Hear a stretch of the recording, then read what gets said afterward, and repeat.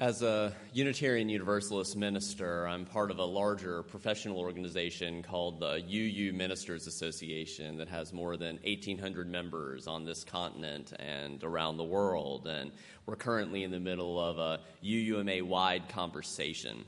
And 2 years ago, I was trained as a facilitator in this conversation. It's all around the question of where leads our call. As the first part of that program, I co-led a 3-day retreat last year in Delaware for UU ministers in this area on the topic of call and excellence, reflecting on both the promises and the perils of pursuing excellence in ministry. That word excellence can really call us to things. It can also be kind of cutting, that there's ways in which it is and isn't helpful. This past week, I co-led the second and final part of that program, this time on call and accountability.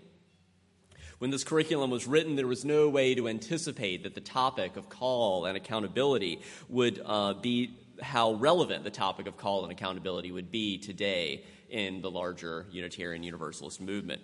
As it turns out, 3 weeks before this retreat was scheduled to begin, the news broke that the Reverend Peter Morales, the president of our Unitarian Universalist Association, was resigning effective April 1st in response to a controversy around diversity in hiring practices. This resignation came less than 3 months before the end of his 8-year term, which was scheduled to conclude on June 24th with the election of a new UUA president at General Assembly this summer in New Orleans. 4 days later, on April 5th, 2 more members of the UUA's Leadership Council announced their resignation. The Reverend Harlan Limpert, the Chief Operating Officer, resigned effective April 20th. The Reverend Scott Taylor, Director of Congregational Life, resigned effective June 30th. Taylor had been at the center of the controversy, which erupted after he hired a white man, the Reverend Andy Burnett, to replace another white man as the head of the UUA's southern region, formerly known as the Thomas Jefferson region. There's a whole story there around that and how that name change came to be. And a woman of color, a religious educator and church administrator, Christina Rivera, applied for but did not receive the job. In particular, she was told that you're fully qualified but not the right fit. And that word fit was, well, what is it that's up here that I'm not fitting into, and why? All 5 regional leads of the UUA right now are white. Burnett and Rivera were both UUA trustees when they applied for the position. The conflict of interest policy was waived, not the best decision. Andy has declined the offer in the wake of this controversy, so that UUA regional position remains unfilled at the present. This situation is further complicated since Peter Morales himself is the first Latino president of the UUA. So to me, something is broken in the system when the first Latino president of the UUA resigns over diversity in hiring practices, thereby himself lowering the percentage of racial diversity in the upper echelons of UUA leadership. To fill in this leadership gap, the UUA Board of Trustees has appointed 3 interim co-presidents. The Reverend Sophia Bellencourt, a professor of theology and ethics at Starr King School for the Ministry, which is our West Coast Identity UU seminary. She'll serve as the interim co-president on the Commission for Institutional Change to think about how are we doing things institutionally. The second co-president is the Reverend Bill Sinkford, senior minister at First Unitarian Church of Portland, who was the first black president of the UUA. He served from 2001 to 2009. He will serve as co-presidents for the role of president as outlined in the UUA bylaws. And finally, Leon Spencer is the third person sharing the full job of the presidency. He is a professor emeritus in leadership, technology, and human development at Georgia Southern University and the 2007 recipient of the UUA's annual Distinguished Service Award, and will serve as the interim co-president for constituent outreach to sort of be reaching out to all the various constituencies in the UUA. How many of you have been following this really closely? Yeah, I have. How many of you, this is the first you've heard of it? I mentioned it a few weeks ago. All right, so just checking in. So looking to the future, all 3 candidates on the ballot to become the next UUA president are white women. The Reverend Susan Frederick Gray, minister of the UU Congregation of Phoenix, Arizona. The Reverend Allison Miller, a minister of the Morristown, New Jersey Unitarian Fellowship. And the Reverend Gene Pupke, minister of the First UU Church of Richmond, Virginia. As another significant piece of historical context, when Peter Morales was elected in 2009, his election was the fourth contested election in which a male candidate was elected instead of a female candidate. This summer's election will be the first to feature only female candidates, and it will be the first since 1977 with more than two candidates. Now, depending on how deeply you want to dive into this controversy, a lot of ink has been spilt over this just in the past month. There's a whole lot of coverage. If you Google UU World, that's our quarterly magazine and website, you can read a whole lot about it there. And I'm choosing to address this topic today because in response to the controversies and resignations, and these are not firings, these are resignations. I can say a lot more about that, but essentially, one, Peter was tired. At the end of 8 years. And I think he chose to step back to create room and say, let's not spend the next 3 months talking about whether I did the right or wrong thing. Let's spend the next 3 months moving forward and trying to set the groundwork so that the next president can hit the ground running. But the reason I'm addressing this topic today is that the Black Lives of UU Organizing Collective has called on UU congregations to schedule what they're calling a UU white supremacy teach-in on either Sunday, April 30th or Sunday, May 7th. A teach-in is a play on that protest movement sit-in and has a connotation of an educational forum oriented toward equipping activists for social change. We're one of 633 congregations, UU congregations, who have accepted this challenge to say we will take time to address this. Beginning with today's sermon, and next week we will hold a more formal teach-in. So if you come to the early service, if you can plan to stay for the middle hour, or if you come to the late service, either come to the middle hour so I'll be leading a teach-in during the middle hour. Our Dismantling Racism team will be leading a separate teach-in after the late service. You can come to either or both. They'll be different. And we'll be continuing conversations to come. As you can perhaps imagine or may have experienced directly yourself, when leaders in a progressive religious movement begin resigning around accusations of perpetuating white supremacy, a lot of people get triggered in a whole lot of different ways for a confluence of different reasons. So as I prepared this past week to co-lead a retreat for nearby UU ministers on call and accountability, I incorporated the following reading into our opening session on what kind of covenant can we create about how we want to be together over the next few days. This reading is called An Invitation to Brave Space. It says, "Together we will create brave space. Because there's actually no such thing as safe space. Because we exist in the real world. We all carry scars, and we have all caused wounds. But in this space, we seek to turn down the volume of the outside world. We seek to amplify voices that fight to be heard elsewhere. We call each other to more truth and to more love. We have the right to start somewhere and to continue to grow. We have the responsibility to examine what we think we know. We're not going to be perfect. This space is not going to be perfect. It will not always be what we wish it to be, but it will be our brave space together, and we will work on it side by side." This challenge to co-create brave space reminds me of a quote that I reference each time we welcome new members of this congregation, that we reflect on what it means that Unitarian Universalism is a non-creedal but rather covenantal religious movement. That word creed comes from the Latin word credo, meaning I believe. And creedal religious movements seek to create unity around a fixed set of beliefs. In contrast, as Unitarian Universalists, we don't say, sign on to this, intellectually assent to this creed. Instead, we sometimes say, we believe in deeds, not creeds, and that we don't have to believe alike to love alike. So in the words of a former president of the UUA from back in the 1990s, the memory that we seek to embody is of forebears wise enough to put aside the creedal question of what do we believe in common for the far more profound covenantal questions of how shall we treat and help one another here? What hopes might we share? What promises shall we make to deepen one another's lives in the time that we have together? So through creating Brave Space, our goal is not to enforce a creedal orthodoxy or get everyone to assent to some perfect language. It's also not to make people feel guilty or ashamed. Our goal is to create greater awareness of where one another is actually coming from, to become more conscious of perspectives of which we were in various ways currently unconscious, so that we might more authentically build a beloved community. And in the Brave Space that myself and my co-leader sought to create on the retreat this past week, part of how we reflected on how UU ministers are called to hold one another accountable is that we closely studied the covenant of the UU Ministers Association. Now, some parts of that covenant are not surprisingly somewhat uniquely applicable to ministers, but I think there's a few parts of it that stood out for me this past week that I think may be helpful for us and for the larger UU movement. I'll read just this small section to you today.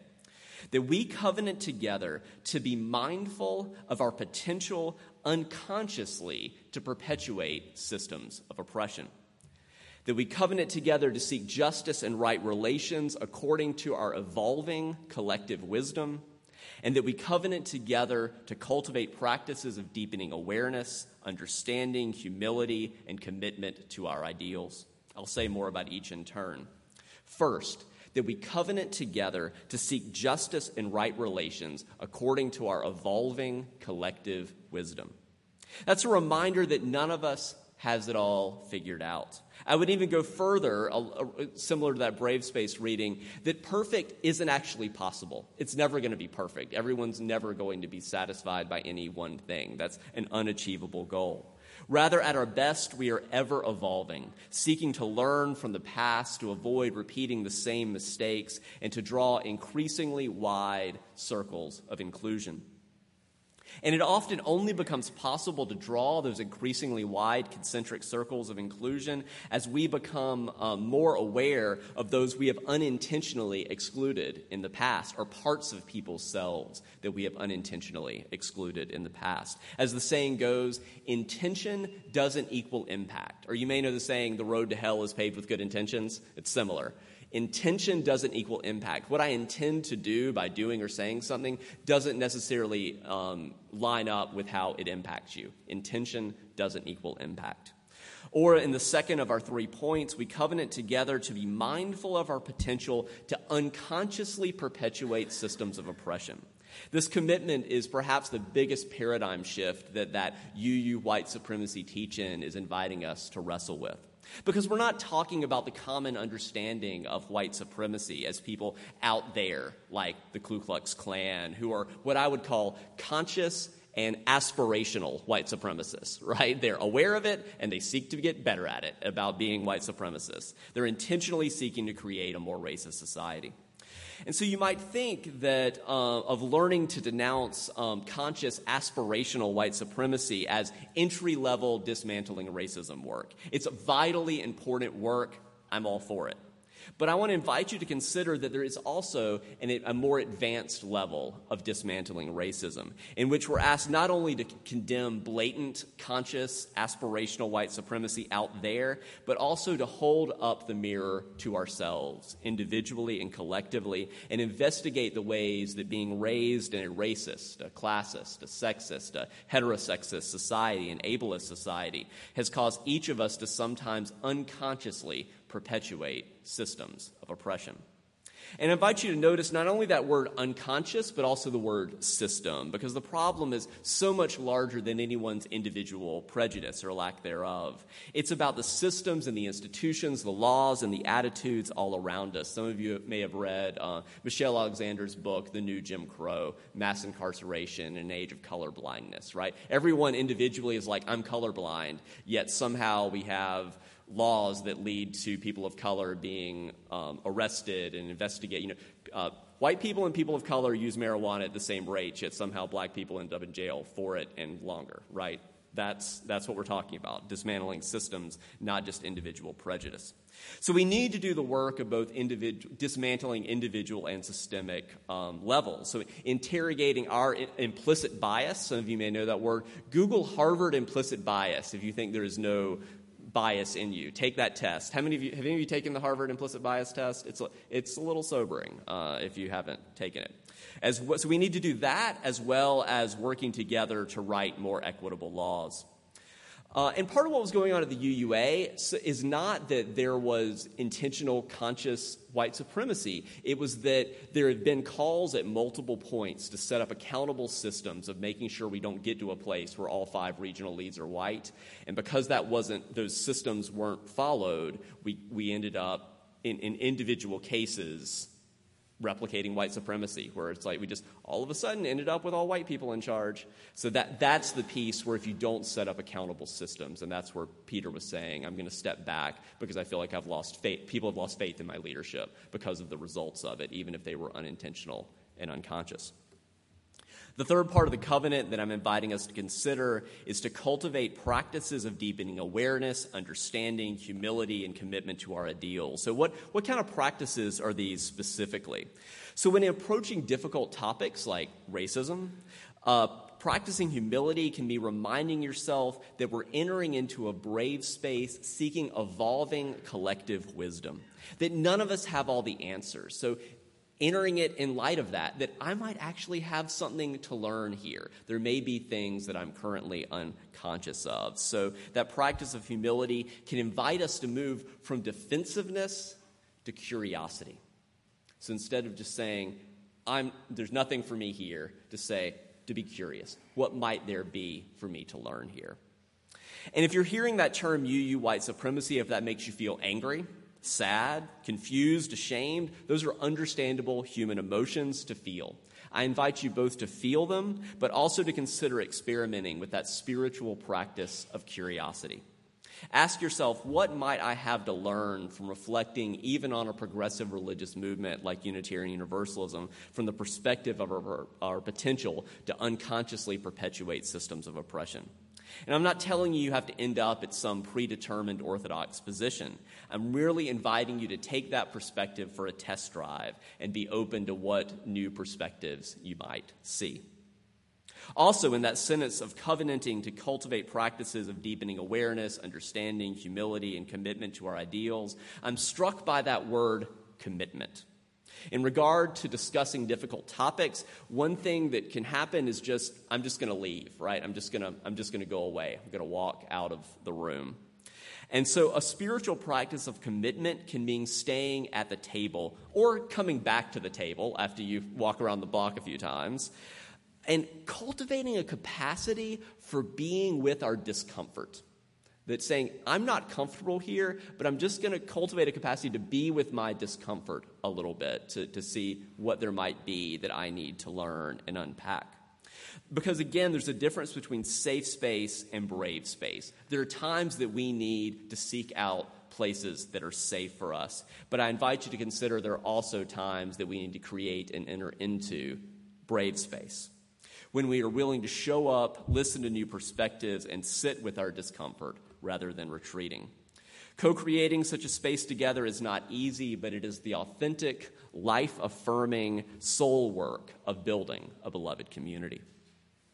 Now, there's a lot more I'd like to say. I'll do a little bit next week on giving you a little thumbnail sketch of how we came to be here. UUs really showed up in 1965 when Dr. King gave the call to come to Selma, and there were increasing numbers of people of color in the Unitarian Universalist movement. And then in 68 and 69 at General Assembly, there were walkouts because part of it had to do with promises that were made around $1 million that was going to go to the Black Affairs Caucus, that then because of financial I would even say mismanagement, the money wasn't there fully, and so there was financial insecurity. About half of it was paid, it never was, and led to a strong sense of betrayal. People like Bill Sinkford, who in 2001 became the first black president of the UUA, left the UU movement for decades before coming back.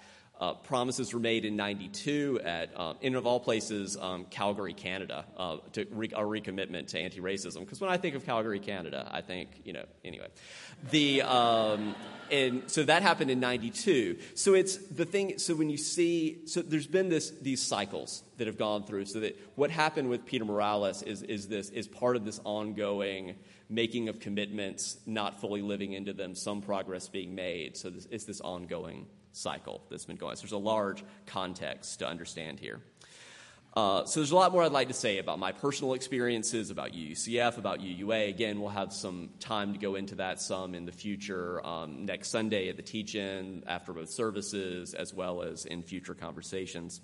But before closing, as many of you know, I plan my sermons a year in advance. And last year about that time, the person I planned to speak about was the renegade Baptist preacher, Will Campbell, who died about 4 years ago at the age of 88. Now, I'm not going to have a lot of time to say much about Campbell explicitly this morning, but the life of Campbell and other ancestors in the racial justice movement have deeply informed my approach to this sermon specifically and to the UUA controversy generally. I'll say just a little bit. Born in 1924, Campbell was part of the fifth generation of his family born in Mississippi. He was a white man raised in a deeply racist context. You heard some of that this morning in the excerpt of his writing that C. Raven read. But he grew up to be a lifelong activist for racial justice, and a lot of that had to do with reading the Bible and coming to say that he just came to say, I don't see how you can be a racist and a Christian. Like, it just doesn't work. In 1957, when the court ordered the schools in Little Rock, Arkansas to be desegregated, Campbell showed up and was there to help escort young African-American students through those angry mobs in Little Rock. That same year, he was the only white person present at the first meeting of the Southern Christian Leadership Conference, the SCLC.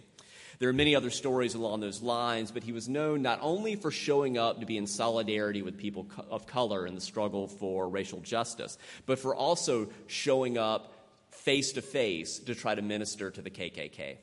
And that was, again, part of his conviction, is he wanted to live into a society in which there wasn't divisions along black and white, and he thought he had to show up in both places. I would invite you to consider this, maybe this is controversial, that another symbol of white supremacy is Campbell lived to be 88.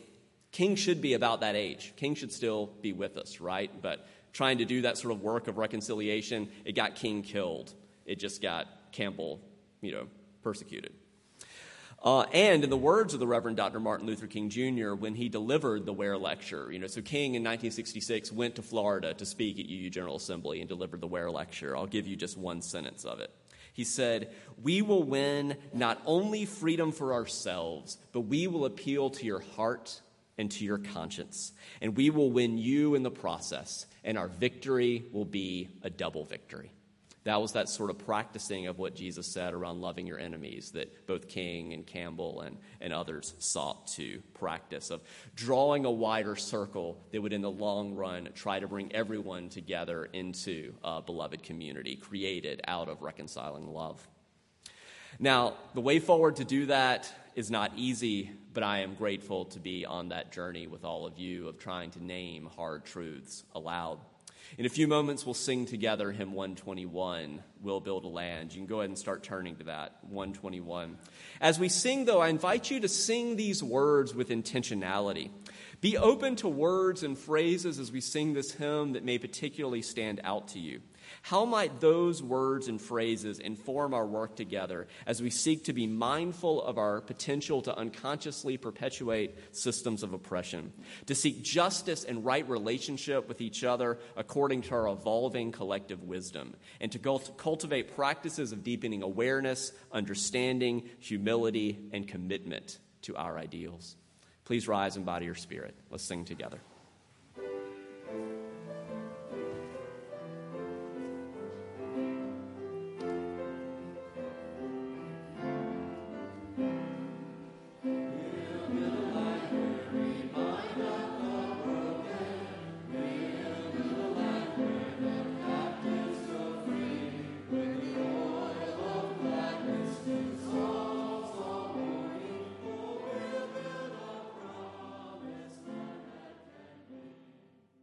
So I'll tell you just a few more things when I think about this word white supremacy, it's a difficult one to hear. My wife is Jewish, so when I think about white supremacy, makes me think of the Holocaust and things like that. But it's what psychologists call externalization, right? It's easier to see things that are outside and in other people than it is to turn the mirror and look into your own soul. And that language of white supremacy, I mean, part of why when I heard there's been pushback against it, which I understand, but some of you may have read the theorist Bell Hooks, who writes about the need to dismantle what she calls the white supremacist capitalist patriarchy.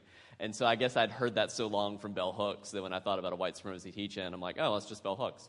We need to dismantle the white supremacist capitalist patriarchy, which to me maps right on to what Dr. King said. He said that the triple threats that hold us back from building the beloved community are racism, materialism, and militarism. And to me that maps right on to so racism, white supremacy. You can flip between those terms. But the white supremacy in particular is inviting you to see that the way that things are structured consciously or unconsciously in a way that as things sort out, white people end up on top. That's what white supremacy means, right? That's and that things are done in a way that you just, by hook or crook, end up with all 5 regional leads of the UUA being white. Right, that's unless you're accountably and intentionally dismantling that and doing something different.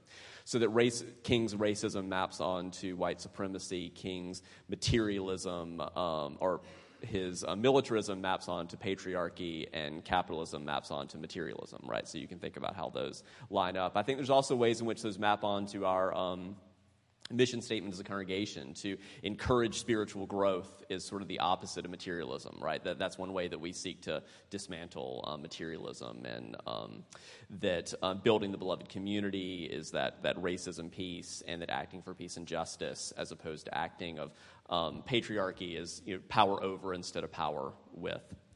The other piece is when I think about Cornel West, who delivered the Ware Lecture at General Assembly maybe 2 years ago. He said, let me tell you something. He's African-American prophetic speaker, philosopher, said, let me tell you, brothers and sisters, when I look in my soul, having been raised in a racist society, I see that there's some racism in me. And he said, white brothers and sisters, if there's racism in me, I invite you to turn the mirror and look into that. Not the same racism as in the KKK, right? But that there are some prejudices and some biases, either implicitly or explicitly in us. And then a final piece for me about Will Campbell is that he also, again, coming from being raised Southern Baptist, he used that word sin, right? He was willing to also name one of the blind spots of liberalism can be undue optimism about society and individuals, and he was willing to say, we're probably never going to fully get it right, so let's just be aware that no individual, no institution is ever fully perfect, so we're going to still have work to do, and so let's be aware of that. We can't just dismantle society tomorrow, right, and that we continue to have problems of structural suppression, and that a lot of, here's the last thing I'll say. Instead of that word unconscious, another way I've thought about framing it is the word invisible. It's the things that are invisible to us. So that as, thinking about talking to my wife about her experience growing up, there are ways in which sexism was more visible to her and less visible to me, right? Because she stumbled over sexism in a way that I just kind of walked through life and didn't face those, right? So that if people of color that are going to stumble over racism in a way that, I didn't know there was a thing called driving while black. My black friends had to raise my awareness of this thing that was not part of my experience. It was invisible to me. And so that's the other part of that unconscious things, of becoming more aware of things that you're currently unconscious, that are invisible to you, because they're the ways in which you are privileged, so we don't see them. But our invitation as we become more and more conscious is to continue our journey in love, to care for one another, and to care for this one earth, to do justice and to make peace. And whatever taste or touch you've had in this time and place of hope, of love, of peace or joy, that goes with you out in the world. Whatever new angles of awareness on the world that you have, that goes with you. We're different for having spent this time together. So live boldly and with thanksgiving. Go in peace.